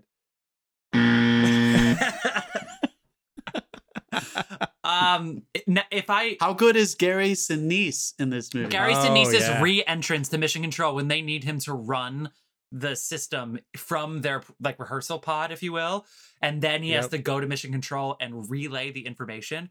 When he re-enters and he's drunk and he's in a bad mood or whatever, he's tired, and he re-enters it, and he is just like so fucking game faced. He's so focused. Again, to all the actors out there, the directors that we talk about this all the time, that want the drama, that you want the big moments and stuff. He comes in, Ed Harris does this the whole movie. Give me this, give me that, give me that. Don't give me that. They don't have that. I want this, yada. And they just move. And you don't worry about being dramatic. Yeah, you just they move. do the thing. And it was, it's awesome. Mm-hmm.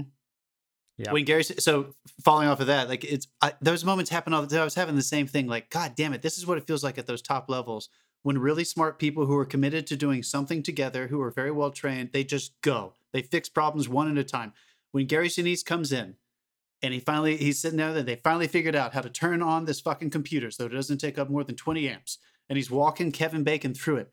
And Kevin Bacon, with the first order, he's like, it's pretty humid up here. Or not humid, it's pretty A lot of Yeah. condensation. dewy. He's like, are you A lot of sure? Condensation, What yeah. happens if this thing doesn't start off? And Gary Sinise is like, we'll just have to fix that when we get there. Yeah. Just one at a time, just solving problems. And it's just, God damn it. I don't know what it is about the space age and specifically that era of Mission Control. See, but the way they just dealt with problem solving things. Yeah, the subtext I read into that was, I don't have an answer for you, just flick the damn switch. Yeah.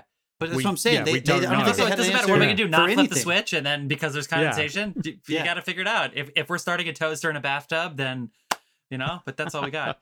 I'm gonna pose this question. Let's see what you guys say. So Ron Howard never gets involved in the conversations of Tarantino, PTA, all the other people that we talk about. He's probably closer. He works with Bruckheimer, but he's probably closer to like the big commercial, like Gore Verbinski movies, like a lot of those bigger ones.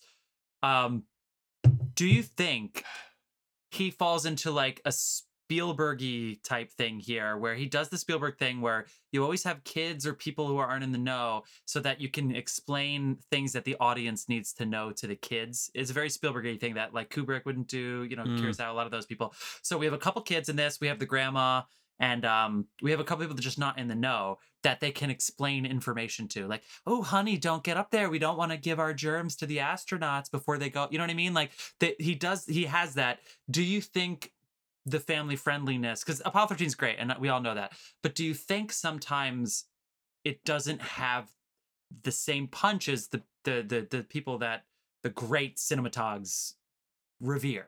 Do you think that affects this movie at all? That's my difficult question for you to answer. Those are my least favorite moments are the nostalgia traps. And I feel like he does that. Maybe That's a my handful of Jimmy. times. Yeah, but it works for the kids. But yeah, do you think that like my Jimmy can get out of the problems? And I'm like, I actually want Ed Harris to solve this problem. Really, I want Gary Sinise to solve this problem. Jimmy's not going to solve it on his own. But I'm glad that you know what I mean. Yeah. All right. So nostalgia is the key word, because it may be being sentimental, because the thing I was just raving about, the human drama, doesn't. That's not that shit, right? He thinks it elevates the human stuff so that people have little moments like that. Her dropping her ring into the we don't need a ring drop. There's no need for that. The kid, we don't need the ring drop. I believe they loved each other. It actually happened. Yeah, that was that. She confirmed that actually happened. I didn't. It's fine. It didn't hold it back for me. To be that's honest. crazy. I still didn't know that. You could buzz us for this shit, Dave. By the way, this is all negative. Beatles. Sure. You hate the I mean, Beatles. The takeaway from this is you guys are getting really good at wording your negativity so it doesn't get buzzed. It's constructive criticism. No, but I know what you mean, Jeff. And those moments do frustrate me because I feel like they are what keeps Ron Howard. Peter says from going... yes, it does. To answer my question, does it hold it back? He says yes, it does. Yes, it does. It does. I completely agree. I think it doesn't make it a bad movie. It's just the worst parts of the movie. 9 out of 10, 8 out of 9. Like it might round it, but hey, Dave. He's a fellow Aussie. You just buzzed. One of your. He thanks you for it. Yeah. Property Daddy NYC. Property Daddy NYC. I just gave a fellow Aussie beer. Come on, Dave. You don't have to answer that same question, but Dave, do you disagree? No, do you? Yeah, do you disagree with us, or does that stuff bother you at all, or do you think it's just No. what's the point of that shit being in the movie? Well, I mean, for me, a lot of it was like in the scene you referenced where she was like, "Don't get too close. We don't want to get our germs," and they were on the opposite sides of the road. I actually really enjoyed that because I thought me too, that's to be something honest I with don't you don't that's see. a fine scene. That's not what we're talking Yeah. about. That's not the nostalgic stuff. We're talking about the if my are you talking about like the scenes with the grandmother with yeah. Neil and Buzz like coming in, Yeah. with the daughter complaining that the Beatles broke up, with the just those things where it's like the 60s or the 70s, you know, whatever. Like the grandpa, I mean, like to be honest, the bit about the Beatles had really no point being in the movie. Well, the family, they wanted the family to have, they didn't want them to show up at the end. You know what I mean? If you're gonna have them, you got to use them. But then again, we didn't see. But then again, we didn't see the son until the military academy, and then that was honestly all I needed was that. If that was the only child and he was at the military academy, I could have been fine. You know what I mean? There's another one that I'm thinking of. I know that's not the true story. That's not what I mean. But this is a fantastic film. It really is. But it's not 2001: A Space Odyssey, and so I decided to hold it against a really high bar. It's amazing. I'm just curious because, long story short, is my only note was some things about this in there to get the story across that in a series, even if it's a three-parter. The first part is getting to the launch. The second part is the launch up until the problem. The third part is the figuring out the problem. The fourth part's getting them home. Like in a miniseries in 2020, that's probably what they would do. We don't have that kind of time. So what you do is every now and then you have to spoon feed some dialogue, and they do it in that way. And I was wondering if that worked for you guys. Now I'm just fucking rambling. But anyway, that's the thing about Apollo 13. No. That's the thing. But it doesn't work for you. But you're saying it doesn't work for you. It does for me because I saw it when I was a child. So I do remember that. However, when the grandma said, "That's my Jimmy," I remembered this better when I was a child. Yeah, I mean, I was gonna like, is your Spielberg grandpa thing going I'm on? happy, like, I know you usually say grandpa humor. And I'm happy with the "Are you guys in space?" with the Buzz Aldrin when she meets Buzz Aldrin, who apparently Buzz Aldrin. Are you boys in the space? Buzz Aldrin and Neil Armstrong are single, and they just travel everywhere together, of course. But like, they just show the parties by themselves and sit next to grandma. But I'm serious. As far as rewatching and stuff, Apollo 13 is always going to be a 9. It's going to have a lot of 10 moments. But I'm okay with just giving it a 9. I'm okay. It's a high rating, dude. Mm-hmm. This is a fantastic film, but I'm okay with. Jeff, I'm okay. That drink label's gonna stay there till you do. I'm okay with watching the hits of this movie more than rewatching the whole thing. I'm ready to go to YouTube and just watch the problem scenes. You know what I mean? Yeah. Yes. Yeah. I know what you mean. Especially, you were telling me that you felt like it flew leading up to when they got into space. I feel like some of these moments where they're really trying to get in the relationship stuff. The scenes were going quick. I don't necessarily. You're right. Okay, let me rethink the way I said that. It didn't fly in the sense that 25 minutes went quick. It flew in the sense that if you really broke it down, there were 20-second scenes that had a full set director, our makeup, everything, and it was 3 lines. Got the exposition, move on. But that doesn't mean that like we got to space and I was like, how did we get here? You know what I mean? I just mean that they like, it's almost like those scenes started out as a minute and then they chopped them down to 15 seconds, if that makes sense. Yes. It feels, a lot of times I feel like this movie and a lot of his movies, if I'm being honest, feel like that kind of movie you're talking about, where like, if Tom Hanks wasn't a brilliant actor, that scene where he's talking to his son about the door not working and how they fixed the door and you have nothing to be scared about, that would be cheesy as fuck in the hands of someone who wasn't a genius. Like, oh, that absolute perfect fucking moment where the wife is like listening as soon as he like says that moment. There's nothing pedestrian about it. So I feel like it can't really get to that next level of drama where you feel like you're just voyeuristically witnessing real life in the middle of trauma and tragedy. It doesn't ever get there because it feels, and there is a safety to that. If we're going to keep towing that line where you're talking about, it does create a safety. So even though there's a lot of suspense to this movie, and I still agree with you, Dave, no matter how much I watch this, I'm always like, how does this end? But I'm never super scared, not because of the story, just because I'm in the hands of Ron Howard. Does that make sense? Of course. Peter, it's a 10. Peter, 2001's a 10. 2001's a 10. We already talked about it. It's a 12. It's a 12. Yeah. I'm sorry. I'm rambling. It's Apollo 13. We know Apollo 13. I think it's fantastic. I brought up that point. It was more so about the Spielberg-y effect, where it has the family-friendly, the child-friendly. Is that good or bad? It's the 90s, so family-friendly was usually generally a good thing. But would it be grittier in 2020? I think the answer is yes. That's what I would say about that. Dave, anything else that I'm missing? Anything else you want to talk about? Effects wise, do you love the way they did the oxygen? Did we actually land on the moon in 1969? Whatever you want to talk about.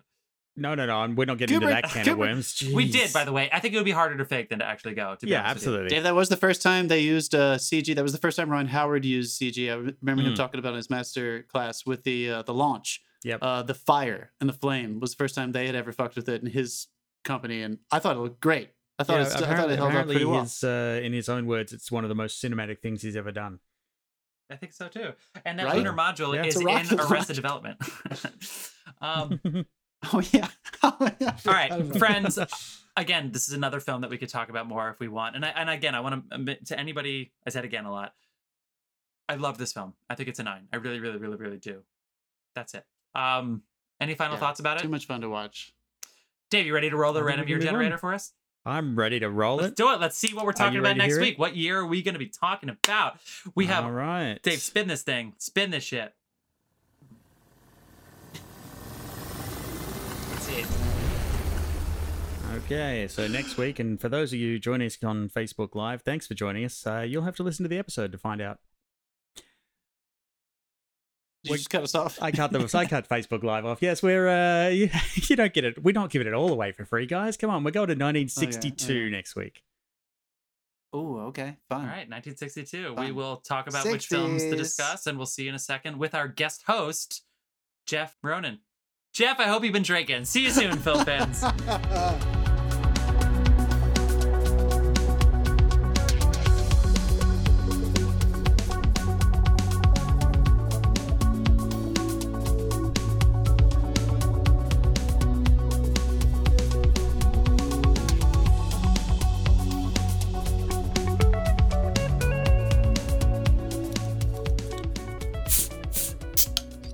We're back. We're back. We're back. Oh my gosh, we're back, and we have a special guest with us. We have a special guest who I am going to hype up well, so well. But first, friends. Best way to enter everything in life. We are going to be talking about Batman Forever, 1995. Of course, if you had just listened to our previous segment here, we are going to announce which 3 films from 1962 we are going to be watching next week. That's exciting. End of this segment, you'll hear the films that will be on our next podcast. I believe all of them are streamable for free, so stick around so you can catch up and watch live with us next week. But first, we have to get to Batman Forever, 1995. This is where Tim Burton said, no, I'll produce. I just did 2 pretty successful Batman films with Michael Keaton. Let's let Joel Schumacher take over. Oh, Michael Keaton doesn't want to work with Joel Schumacher. Okay, Val Kilmer is in. Who's the biggest star in the world right now? Jim Carrey. Let's get him to be Edward Nygma. Who else do we got? Oh, this is right after The Fugitive with Tommy Lee Jones. Let's get Tommy Lee Jones. Oh, they don't like working together? Doesn't matter, people. We are talking about Batman Forever. Right now, here are the numbers. Wait. These are the numbers. On Best Rotten intro Tomatoes, ever. Batman Forever, 39% tomato meter. But don't worry, because the audience score is lower. It is 32% on Rotten Tomatoes. On IMDb, it's at 5.4, which I think might be generous. All right, Batman Forever, Joel Schumacher, Val Kilmer. John, A drink during the while intro? I drank, go ahead and introduce our guest. All right, yeah. So before we talk about Batman Forever, I just want to give a little shout out. Our guest name is Jeff Ronan. He is the co-host of the podcast, the movie podcast, and Almost Starring. Why don't you tell us a little bit about that pod, dude? Welcome to the love of cinema, first of all. So thrilled. Cheers. Thrilled. You know what? Dave, buzzing. I'm drinking. It's your rite of passage. Oh my God, my first buzz. I'm so thrilled. So glad. I'm loving being here on the Love of Cinema, guys. And Almost Starring is a podcast I run with my wife, Amy Jo Jackson, where each week we take a film, break down all the actors who almost starred, all the actors who were almost cast, and what could have been for better and sometimes for hilariously worse. And a wide batch of films. Oh yes, Jeff. Can I throw something at you? Okay, so we just talked Please. about Apollo 13. Tom Yes. Hanks's career is thanks to other people turning down roles. True or false? I mean, you could argue a lot of people's careers are like that. I mean, all the people. I mean, we haven't done Big yet, but offhand, I know that Robert De Niro turned down Big, and that's what really, got Tom Hanks that first Oscar nom. I know. Hold on. I know. Wait, I thought first choice Sleepless in Seattle, and I also saw for Big was James Brooks. So a lot of turndowns. Daniel Day-Lewis for Philadelphia. Tom Hanks. Thank you, everybody turning down roles. Thank everybody. I mean, there's so many cases, time, so many right? cases that like of people just sneaking in there, getting those roles. But yeah, we cover a wide range of films, everything from The Matrix, Jurassic Park, Clueless, One Flew Over the Cuckoo's Nest, Mortal Kombat. Very eclectic. 1995, right? Isn't that a 1995 movie? And keep it in theme. Keep it in theme with 1995. We just had John on talking To Die For, the other 1995 movie with Nicole Kidman, the black comedy by Gus Van Sant, and all the actors considered for that. And we just had a write up on AV Club that just dropped last week about our episode on Alien. So Congrats, go man. check that Nice. out. Thanks. Thank you guys. But yeah, yeah. I'm so thrilled. I can't believe you knew to pick Batman Forever for when you were having me on the movie of my youth. You're welcome. Wait, I agree with this. Let's we are segue not into gonna get this. So along. let's segue into this because I feel the same way. When I knew this was part of the series, this is the movie. Now it is partly because my childhood Jim Carrey has a big part of because I was young in that 1994 year where he does Dumb and Dumber, The Mask, and Ace Ventura. And this is 1995, the next year. So he is, by all accounts, the biggest movie star in the world because of the success of all three of his first films. And this film was on TV all the goddamn time when I was younger. And it's also, so I know the ending was so cheap. well because I've seen the ending. Come on, Dave. I've seen the ending 12 times. I don't know if I've seen the beginning 12 times, but because I would turn it on halfway through or 3/4 of the way through, I would watch till the end. So talk to me. So you've seen this movie a lot in your youth, Jeff. So many times. I don't remember if I saw this in theaters. I remember seeing Batman and Robin in theaters. I remember seeing that skydiving from the air nonsense after, Ice to Meet You. But this was one that I saw so many times. It is probably, Jim Carrey. For me, Chill out. oh, chill out, man. The trifecta, for me, is the trifecta of this, The Mask, and Liar Liar were the three big Jim Carrey movies that for me I watched constantly on loop growing up. I don't know what it was about this film, but I loved it. I mean, it's definitely more geared towards kids than the Tim Burton ones were, which certainly helps when you're 8 years old and it's not too terrifying. Because it's just it's crazy that this movie is more of a cartoon than Batman the Animated Series. I don't necessarily mean that as a bad thing, but it absolutely is. Dave's That was hand my is shit when on I the was a buzzer kid. right Yeah, now. my He finger is is like hovering teetering right around now. the buzzer. I'm like, ooh, that was close. That was close. Ooh, I'm just Jeff, sneaking by. Jeff, do you need to set up Our this movie? Jeff? Do you feel like No. We're all our Jeff. Do I need to set up this movie? Okay, so Did you say the plot? Did you say the plot already? I can't remember. No, There was man, a plot? I did not. Okay, so this is number 3. Dave loves this movie. So This is his favorite movie. okay, so honestly, it's a story of two villains. So you got Batman must battle former District Attorney Harvey Dent, who is now Two-Face, also played by Tommy Lee Jones, and Edward Nygma, the Riddler, played by Jim Carrey, with the help from an amorous psychologist and a young circus acrobat who becomes his sidekick, Robin. I actually thought when they said with help from, I thought they were going to go Nicole Kidman here. So anyway, it's Batman versus two villain. This movie definitely has the two villain problem. Jeff, back to you. You just rewatched this. This is a movie of your youth. Did you realize that it would be a movie that soon people would talk about on a redemption segment of their podcast, or was it really that bad? Did you know? When did you know? Did you know it in this rewatch, or did you know it sooner? Well, it wasn't quite like I was wondering, is it Se7en or Apollo 13 that's the redemption movie? Because clearly it can't be Batman Forever. Get the shit. Get the fuck out of here. Get out. I do want to pause though, because the way you did describe that, Jeff, was an amorous psychologist and like an acrobat that becomes Robin. That did different. make it sound like that's all one person, which would be infinitely better. yeah, Infinitely better if Chris O'Donnell. I was like, 'Cause why did clearly, Robin go to school if he Chris just wants to O'Donnell- join the family? This movie's got a couple this movie does have a couple problems. It is still an incredible film from my youth, but one, the fact that they booted Billy D. Williams as Harvey and got Yeah, and not cool. Who he'd been Harvey. I mean, he was waiting for the chance. But also, Chris O'Donnell and Val Kilmer clearly want to fuck this entire film, and they just let him kiss, let him make out, because Chris O'Donnell's pretending to play what? I think he's supposed to be college age. Yeah. Okay. Yeah. My foot. No, we can. Yeah, curse when on Chris this O'Donnell's podcast. like, when he's like, I'm gonna go out here, I'm gonna do it, and they're in the back cave, and Val Kilmer has his shirt off, and Chris O'Donnell's like, who's gonna stop me? And Batman's like, I'll stop you. I was like, hit the funk music. I'll stop you. Lower the drapes, baby. As soon as I get this pig These grease. guys are about to. One of them is about to enter butt first, as Jeff would say, into frame.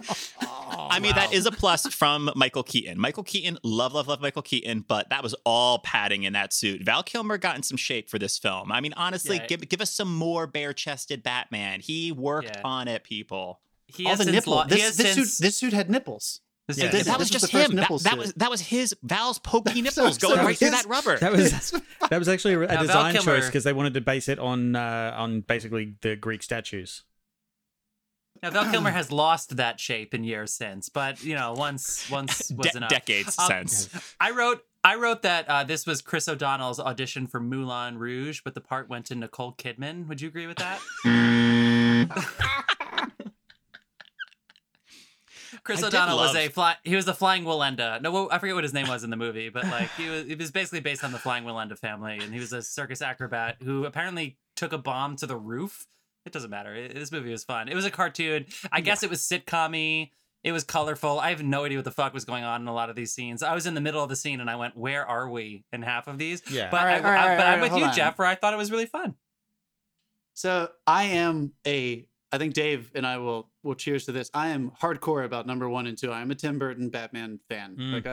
Those movies sculpted my outlook on life. Like, I love those movies. So I had a tough time with this one, mostly just out of the aesthetic difference between Tim Burton's style, who produced this, and Joel Schumacher, who, give it up to Joel. We'll pour one out for that guy. He passed this past year.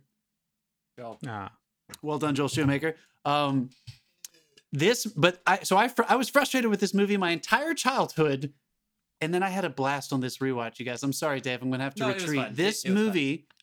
This movie, and Joel Schumacher's take. He clearly went into the room and he said, "I am going to make the 1960s show come to life in the movie." Exactly. It had the same feel, the absurdity that.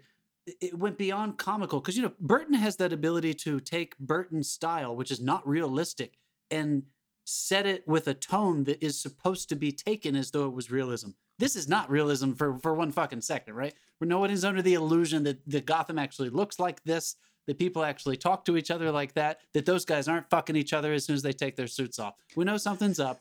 We know the style is weird, and this was the first time it didn't turn me off the whole time. I still was able to enjoy the story. I just didn't take it seriously. I wasn't expecting to have a dramatic experience the way I was with the first two, especially the second one, which it is a pretty stark change from Batman Returns, which is super dark, very dramatic, and again, aside from all the production nightmare-inducing. That is nightmare-inducing. Yeah, I mean, it is grounded. This is not grounded. This is something else, isn't it? Yeah, it's like walking out your front door and the fucking floor's missing. All right, Dave, go off, motherfucker. I want to hear why do you hate this movie so much? Hold on. Maybe the floor isn't missing, but it is full of boiling acid. As that guy, everything. I enjoy the movie, but that guy is one of the worst actors I've ever seen. That man has the greatest. That is the greatest day player of all time. He's the feet are melting. Stop giving him lines. He's the most fucking annoying character ever. Oh my god! I may as well just hold this. It's boiling acid. They could have easily said one more and less. That's all they needed to say. I really enjoyed. I scene. kind of enjoyed watching Val Kilmer in the 100 Impossibly Unbelievable Things in the first 5 minutes. That was the official title. It wouldn't fit on the poster. That was too wordy. Did you like his very first line? Did you like the very first line? What's the first line of this movie? I'll get drive-through. Yeah. Well, the first line is whatever Alfred's. Oh, yeah, sandwich, sir. Yeah. Also, how do you name this movie Batman Forever, and the fourth one is Batman and Robin? This should be Batman and Robin, and then the fourth one you do Batman number 4 ever. Is a strike. Yeah. Is a strike. Fast and Furious stuff going on there. Yeah. Yes, Dave, exactly. continue. I don't know. I The mean, Bat and the I will say Furious. there's a couple of things I will say. Tommy Lee Jones steals this movie for me because I did not, when I first saw this in cinemas, I did not see him coming.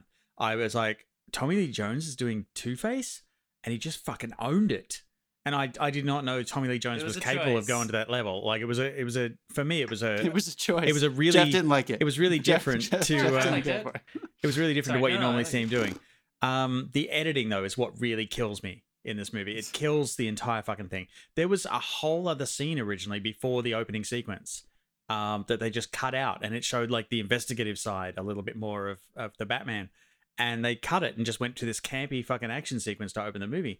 And I'm sorry, it opens weak, slowly tries to climb out of the toilet, and just doesn't get there. Do you? It's definitely not as good as the first two. Do you guys agree first with two that, gave or me- the are you first are two you gave me guys hope. Think arguing? I agree with that? Yeah. Yeah, are you arguing for Batman Forever over the Tim Burton's? I'm certainly not. I do think it's definitely a step down from the previous two. I mean, I loved it as a kid. I do think it is more geared to a younger audience than those first two. For me, I think the problem is with the villains. I think the Tommy Lee Jones got hindered by, he feels like he's doing Joker 2.0. It feels like he's like, oh, you got my boy Jack Nicholson, fellow Academy Award winner, doing this. I can do, okay, great. This isn't beneath me to do this. But it feels like there's only a few moments where I feel like he's actually doing a like split personality performance where it's like, Yeah, and now I'm exactly. like very calm and collected, and now I'm a cartoon. He does that cartoon laugh so often, and I wonder if he saw what Jim Carrey was doing, and he was like, fuck, let me go full tilt boogie then, because I don't know, I'm gonna look like I'm doing like Pinter against whatever this is that's Jesus happening. Christ. Yeah. No, I'm actually with both of you, Dave and Jeff, because yes, he came in with some really fucking strong choices for sure. But then he realized that Jim Carrey's presence was something because he never was Harvey Dent. He was always the laughing sidekick. And in fact, that was the problem with the two villain part of this, is that the two villains became a team and they weren't one identity. They were Edward Nygma with Two-Face's endorsement, if that makes sense. Like Edward, he became that like second character, like the second part of it. If he did the Two-Face thing and then he countered it with a Harvey Dent that was grounded, John, I think that could have been something really, really, really special. But Jim Carrey stole the movie for better or worse, and apparently for worse for him, because my line here is, I don't know if you saw anything. Apparently Tommy Lee Jones hated working with Jim Carrey, and he said, "I cannot sanction your buffoonery." I think Jim Carrey was fucking with him, and that's the line that I wrote down. I cannot sanction your buffoonery. I wish that don't had know if made you it in guys the saw edit. One thing I will go, the one good thing that came out of it was like Jim Carrey. No, if I mean, this is just a personal choice, and I've thought about it a lot. If I was directing Jim Carrey, I would have pulled him back as much as possible, because there's some really subtle things that he does with the character that you He had see, moments where he was really subtle. that you see, and then he goes over the top and you lose it, and it's like everyone's trying to be, heightened and stuff. But if he pulled it back, I think it would have been a lot more sinister, and it would have had a lot more effect, because in Gotham, the series Gotham, Corey Michael Smith ended up playing the Riddler, and I actually sat forward in a chair for a second, because there's one scene where he gets told something he doesn't like in Batman Forever, and you see Jim Carrey react, and I'm like, holy fuck, like Corey Michael Smith is like channeling subdued Jim Carrey for this role, because like the reaction literally was the same. And there's so many times where you see like what he took from, I think was probably inspired a little bit from this performance, but he grounded it, and it works so much better than what Jim Carrey did in this film. Right. Although the most overtop thing in the movie though was actually not Jim Carrey. It was Chris O'Donnell's laundry sequence. What the fuck was that? I did not remember that. He was like, he was like, Alfred, I don't need anybody waiting on me. And then he takes the laundry out of the dryer and he like spins it in the air and catches The rock it on a music, fucking mop. the music The rock underneath music. it. That was actually the most over the top thing. Wait. Let me send it back to Alfred's Jeff. like, Let me send it back to Jeff though, because there's something. Alfred was sitting there and it's like, I don't need to take care of you. You The got this all under deviant art control. community was ready to make that threesome Okay, of Batman, Robin, and Alfred. Don't even worry about it. You know your movie is camp when you've turned Alfred.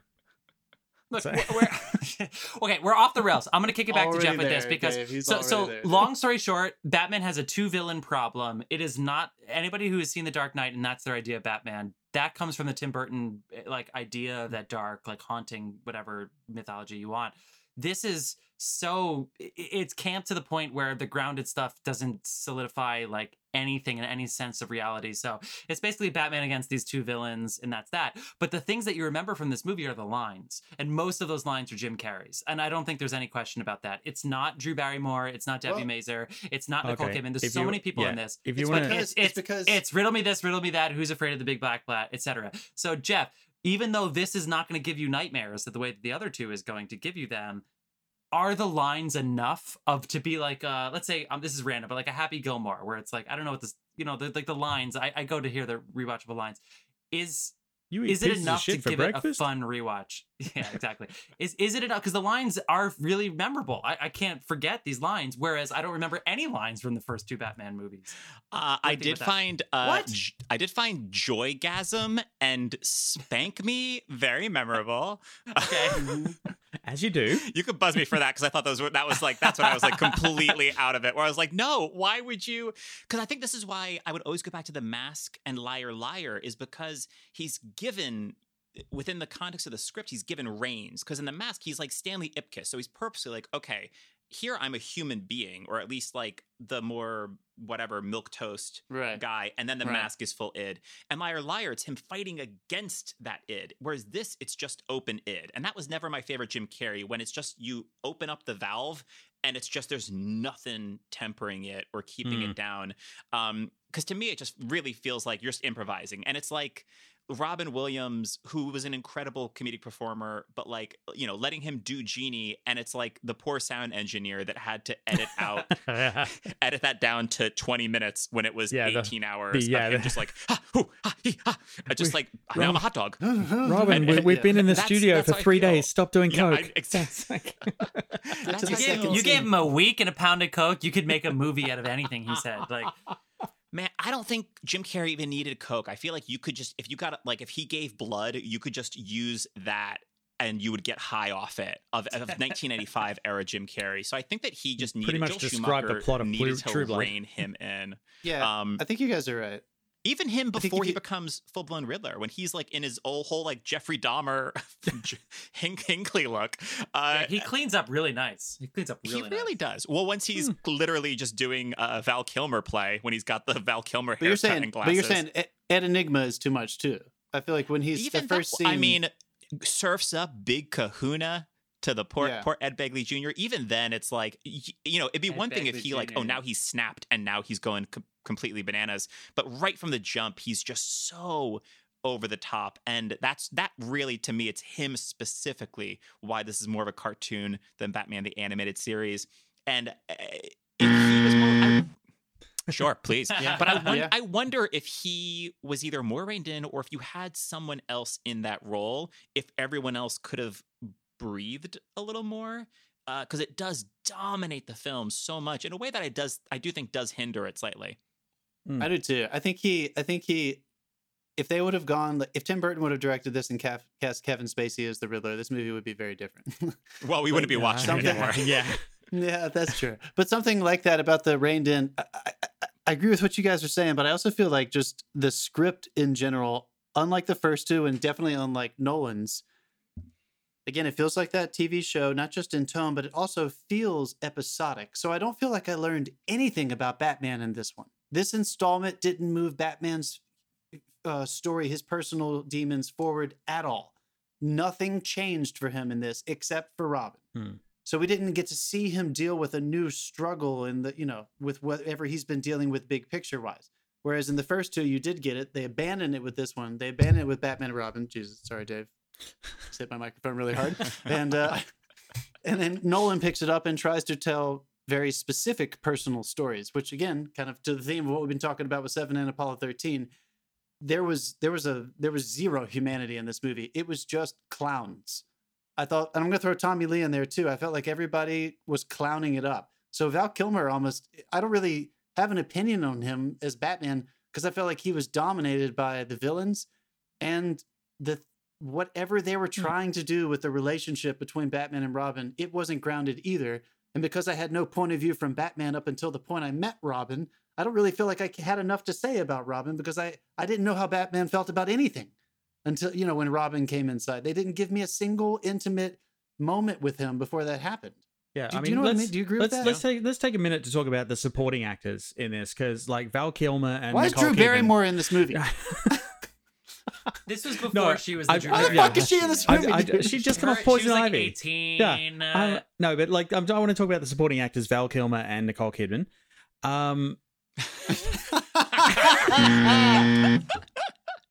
Seriously, dude. Which Seriously. one of the 5 writers on this film was writing their fucking dialogue? I'm sorry.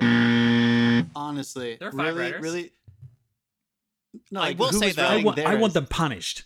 I want them punished. Were Who there was writing 5? the dialogue for that? It was Oh, fucking you wanted the There Punisher. were- You wanted the Punisher to come in. There I mean, hey, were, yeah. props to this film though. Is this the only time that Batman ever goes to therapy? Because that is, I don't think it's successful, but I do think that's an element that, like, yes, this is a man that is in desperate need of therapy, Yeah. Yeah. and it feels like he starts to I'm gonna give up being Batman. I don't know what then makes him just being like, oh no, I'm cool now that I've got my. Does it Robin count if the here. only reason he went was trying to bang the therapist? Ooh, good point. It Good does point. count. In Batman world, it does. It does count. I- The I mean, Sopranos I- basically I went did- Batman Forever yeah. in New Jersey. I did feel like Val Kilmer seemed more comfortable with Bruce Wayne than Batman when he was playing the role. Yeah. Well, again, though, I mean, Yeah, I feel like the line between. I know this is going to get very specific, but like that scene I was making fun of when he's like, he goes into the shower way too quickly. He comes out of that shower lightning speed. Remember when he parks his car and Chris O'Donnell's waiting for him and he walks through the room and he's totally undressed with a towel around his neck like he just took a shower. Anyway, in the first 2 and in Nolan's movies, there is at least one scene in each of them where you get to see Batman with his mask off, but he's still caped up. He's still got his costume on. And you kind of get to see him sitting in conflict where like it doesn't quite line up. And he usually has some kind of exchange in the second or climax of the second did act he use the Bat where he is computer struggling once? with something. Did he use the Bat computer once No. during this movie? No. He didn't do any of his usual things. He had his Shame. gadgets on his person, but they never He showed that didn't stuff. need the computer. He was too busy using his deductive reasoning to figure out the brilliant riddle of Mr. E. Oh, you mean his what was penis? the point? What was the That's point right. of all the riddles to be like, oh, it's Mr. A, Mr. E, Enigma? It did Yeah. it was like, who cares? It doesn't matter. I was like, you didn't I Yeah. didn't realize he didn't know it was Enigma at that point. Yes. Okay, so now when did I'm trying to remember when the cartoon started, the one that we've kind of been poking fun of, the Dark Knight cartoon. I was definitely a child still, so I feel like it was around the early 90s. 92, I think was Batman the Animated Series, the one with Mark Okay, Hamill. You mean? yeah. Yeah. Yeah, so like this movie again, Tim Burton did a good job, I think, of bringing Batman back to the front of the story. Because even in the 60s show, like Batman kind of became, Adam West eventually started playing him because it was so episodic. Like you knew what to expect. So he kind of was just the Batman in the context of Justice League and the hero of Gotham. Burton resurrected him as an interesting, conflicted protagonist, an anti-hero. And then the cartoon took it to a whole other level. It's the Dark Knight cartoon, and he is at the center of all of it, struggling with emotions all over the place.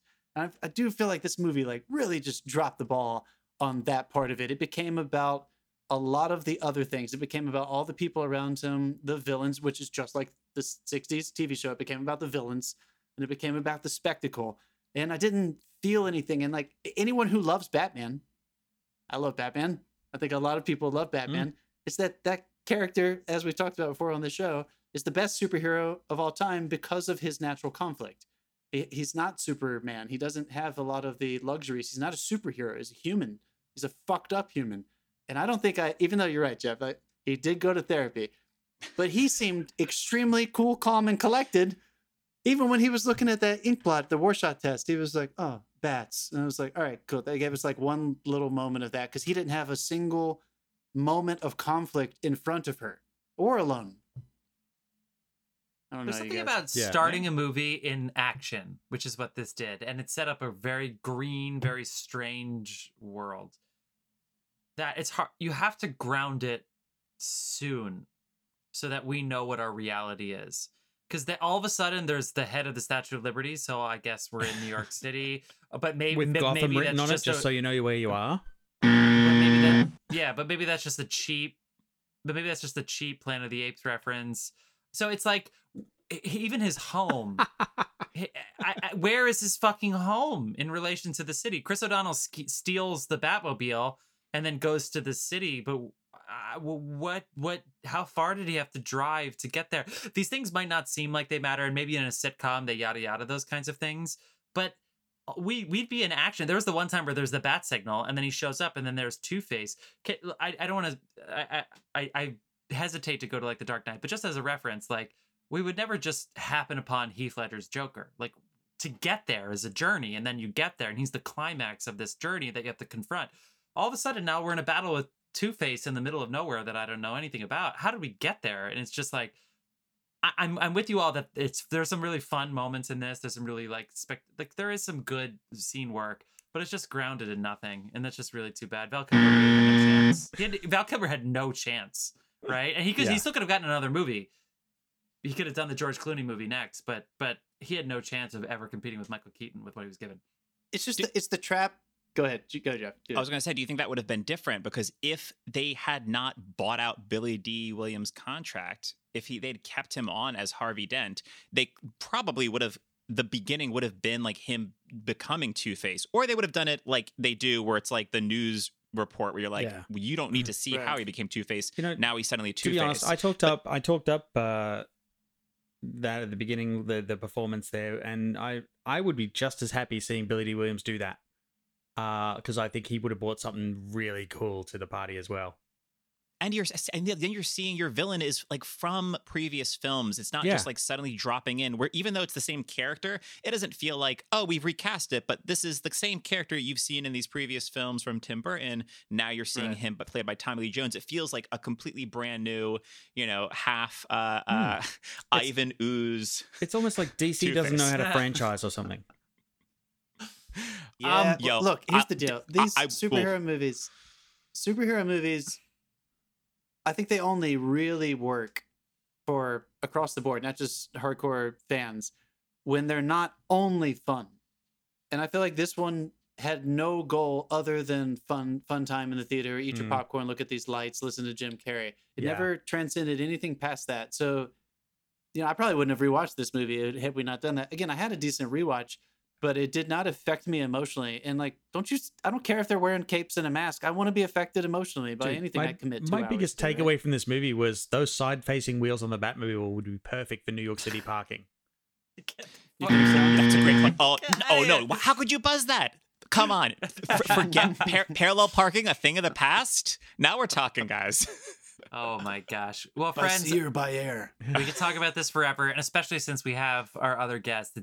We almost seem like we want to go on and just continue this conversation. But unfortunately, this is segment 3 in our podcast, so we have to wrap it up. Jeff, thank you for getting drunk for this quick, tiny little segment. So go ahead, another pleasure. Plug. I know you recently did Alien. Any other movies that you just talked about, or anything that you want to plug going forward? Some recent episodes. Yeah, we did Alien, Silence of the Lambs, Hitchcock's Psycho, Who Framed Roger Rabbit, and of course To Die For with John Say. Yeah. Hey.